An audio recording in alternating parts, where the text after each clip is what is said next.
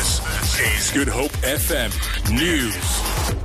Good afternoon. The Cape Chamber of Commerce has added its voice to the list of organizations concerned about South Africa's withdrawal with the International Criminal Court.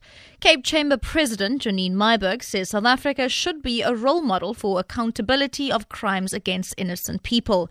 She says the ICC is crucial for ensuring justice in the country and the world. Kenya was the first country to withdraw after its leaders were charged, although these charges were dropped. It is alarming that we might be contributing to a trend for African countries to withdraw from the ICC. It's about holding people to account, an aspect of healthy society that we should never lose as a country.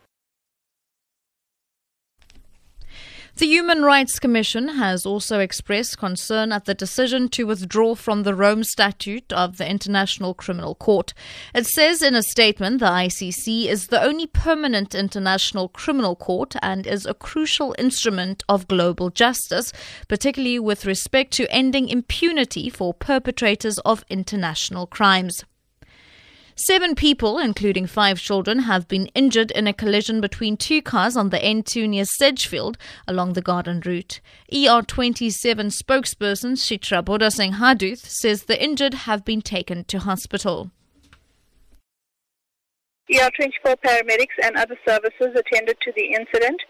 Upon assessment of the patients, it was found that a woman and 5 children sustained injuries ranging from minor to moderate. They were all traveling in the same vehicle. The driver of the second vehicle sustained moderate injuries. All patients were treated and transported to hospital for further medical care.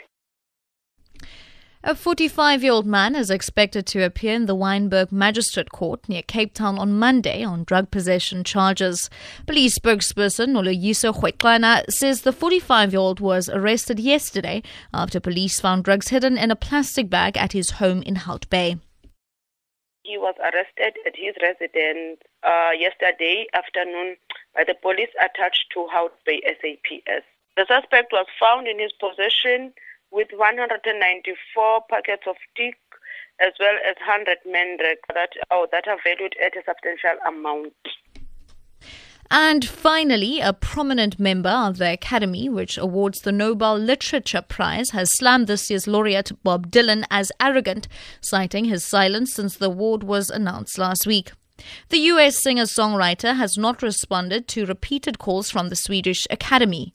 Swedish writer Per Wasberg says the situation is unprecedented.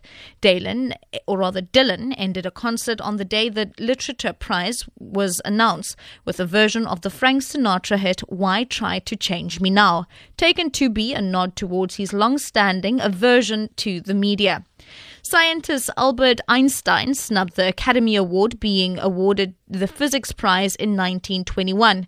In 1964, a philosopher, Jean-Paul Sartre, refused the Literature Prize outright. For Good Hope FM News, I'm Shalom Barnes.